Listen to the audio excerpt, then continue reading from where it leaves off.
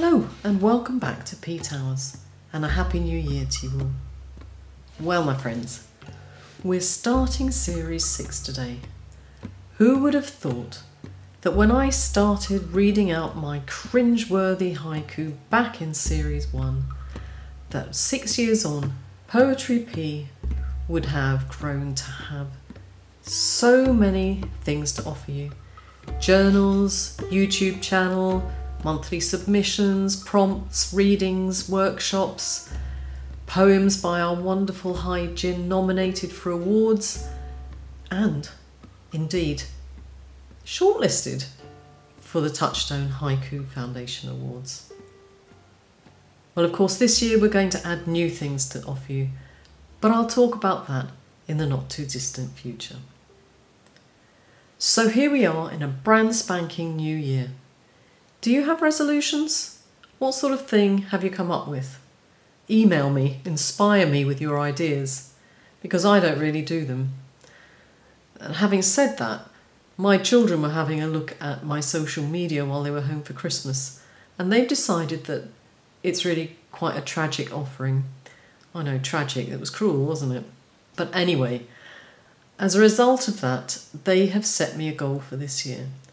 They've told me they would like to see 5,000 followers in my Twitter account, @thepoetryp, and my Instagram account, @plogic, in 6 months' time. 6 months. It's a bit of a journey, but that's where you come in. If you haven't joined me already on those platforms, please do. And if you have, please tell your friends to join me. It's quite easy. You can go along to the show notes, or you can just go to the website and click on the links. And that way you'll find me too. But as I said, I have 6 months to get my numbers up and become less of an embarrassment to my children. So please help. So now I've done my begging, let me remind you what you should be doing and submitting at Poetry P this month. First of all, go and have a listen to the last podcast of Series 5. It was with Alison Whipple, and she did a wonderful presentation which tells us how to incorporate food as our kigo in haiku. And that's what we're expecting this time. Food kigo in our haiku. Send your haiku, no more than 10 please, and definitely no fewer than 4, by the 15th of the month, in order to be considered for the podcast. And of course, the first journal of this year. And it's a busy month because, of course, our monthly video prompts are back and they're out on YouTube. All you have to do is go along to the Poetry P YouTube channel and you'll find my video, a little adventure one from South Africa.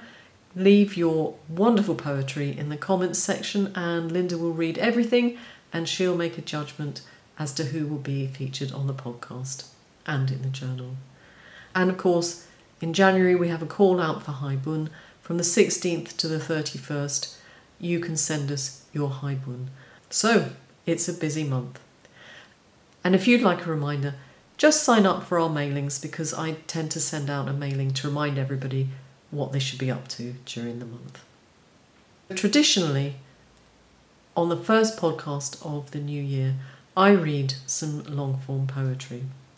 And this time I thought I'd give it a twist because I'd like to challenge you for the month of March to have a read, to listen obviously, but then to have a read of these poems and see where your imagination takes you and write haiku and senryu inspired by them. Don't worry if you're not immediately inspired. Like I said, the poems will be on the show notes and you can go back to them any time before the beginning of March and read and get inspired and enthused by them. Shall we have a little listen to the poems I've chosen for you? So the first poem is by Robert Frost, Stopping by Woods on a Snowy Evening. Whose woods these are, I think I know. His house is in the village, though. He will not see me stopping here to watch his woods fill up with snow.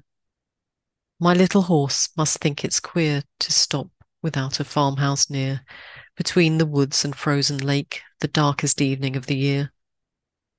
He gives his harness bells a shake to ask if there is some mistake. The only other sounds the sweep of easy wind and downy flake. The woods are lovely, dark and deep, but I have promises to keep, and miles to go before I sleep, and miles to go before I sleep. And when I was reading this, it spoke to me of a conflict of responsibility versus desire, and another conflict, one about time. We never have enough of it, do we? And it's so precious. You'll hear this theme in all the poems I have for you today. And of course, I love the idea that this poem was set absolutely within a season, and it's clearly winter. So I had a go at creating a haiku inspired by this poem, just to give you an inkling of what I'm asking you to do. This was my first effort, my rough draft. Halfway up the hill, the car's wheels slide in the snow, alone and wet. Halfway up the hill, the car's wheels slide in the snow, alone and wet. I don't think I've captured the essence of the poem in this version. The last two lines of Frost's poem are haunting, aren't they? And I don't think my haiku has that yet. But you know what? I'll be interested to read where this poem takes you. And of course, you may decide not to set your poem in winter. So next we have Today by Billy Collins. It's writing a little bit later, obviously, than Robert Frost, but still 20th century. If ever there were a spring day so perfect, so uplifted by a warm, intermittent breeze that it made you want to throw open all the windows in the house and unlatch the door to the canary's cage, indeed, rip the little door from its jamb, a day when the cool brick paths and the garden bursting with peonies seemed so etched in sunlight that you felt like taking a hammer to the glass paperweight on the living room end table, releasing the inhabitants from their snow-covered cottage so they could walk out, holding hands and squinting into this larger dome of blue and white. Well, today is just that kind of day. I chose this poem because for me it speaks of the absolute joy of a spring day. And it celebrates nature, doesn't it? Billy Collins has given us so many images and metaphors to celebrate his chosen season. He's used alliteration, assonance, hyperbole to create, at least for me, a feeling of bliss. How simple his words are, but so carefully chosen. It's such a joyful poem. How could you celebrate your chosen season? What sort of day makes your heart beat faster at the idea of just being alive? And now I'm going to read you a poem from Edward Thomas, written in 1914 when, coincidentally, he was on a train travelling to see his friend Robert Frost, who was living in England at the time. Who knew? Well, maybe you did, but I didn't. I was clueless until now. So here we go. Adlestrop by Edward Thomas. Yes, I remember Adlestrop, the name, because one afternoon of heat the express train drew up there unwontedly. It was late June. The steam hissed. Someone cleared his throat. No one left and no one came on the bare platform. What I saw was Adlestrop, only the name. And willows, willow herb and grass, and meadowsweet and haycocks dry, no whit less still and lonely fair than the high cloudlets in the sky. And for that minute a blackbird sang, close by, and round him, mistier, farther and farther, all the birds of Oxfordshire and Gloucestershire. How haiku-like is this poem? A snapshot of a moment of time. For that minute a blackbird sang. Thomas is again showing us what we can see if we just take the time, albeit in his case, he was forced into that minute of quietude, that moment of stillness. When I read this poem, it makes me want to write haiku, inspired by my memories. Maybe something like this about my hometown in the UK. Croydon.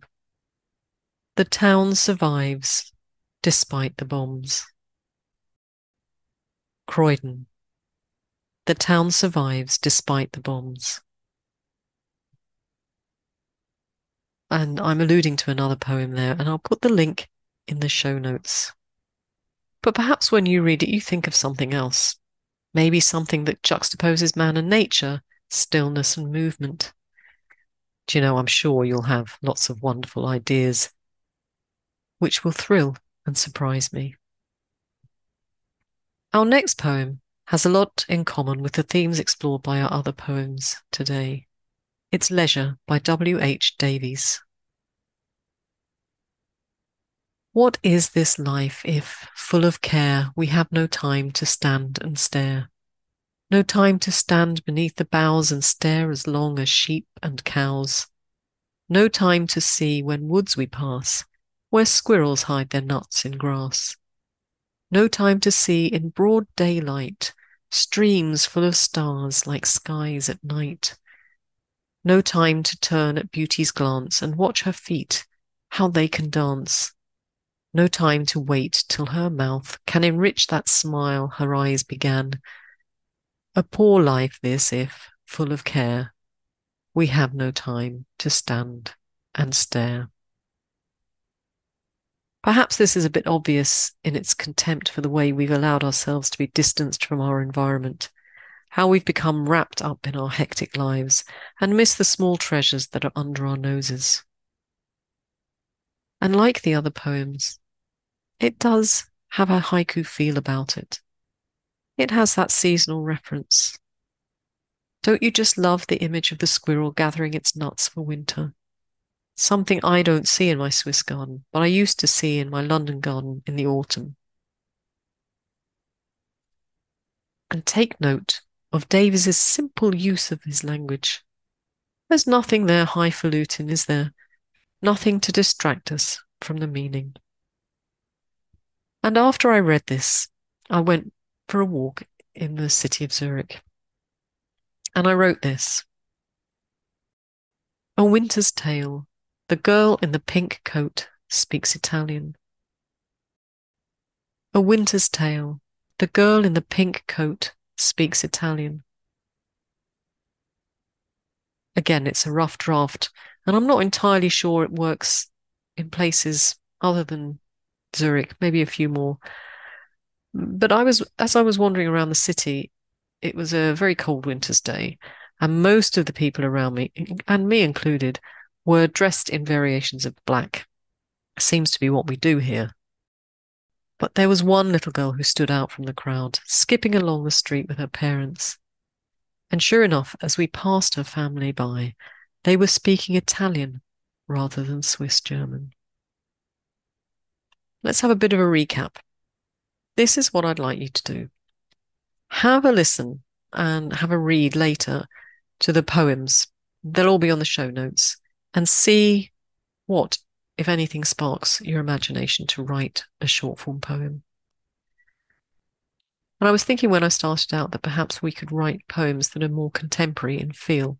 After all, these poems were written in the last century, so there have been changes to life. Life moves so fast these days. But what I don't want to see is just a replica of the poem. Just have a think about what the poet's writing about, the themes they're writing about, and see how that fits into your life and what sort of story you can tell in your short form poem. Surprise me. And so your challenge is to reimagine these poems in haiku or serio form. Not rehashing them, but creating something unique, something of your own. And of course, if you're creating a haiku in particular, I want to see that seasonal image, that feel of season, and what that brings to your haiku, what mood you create within the haiku.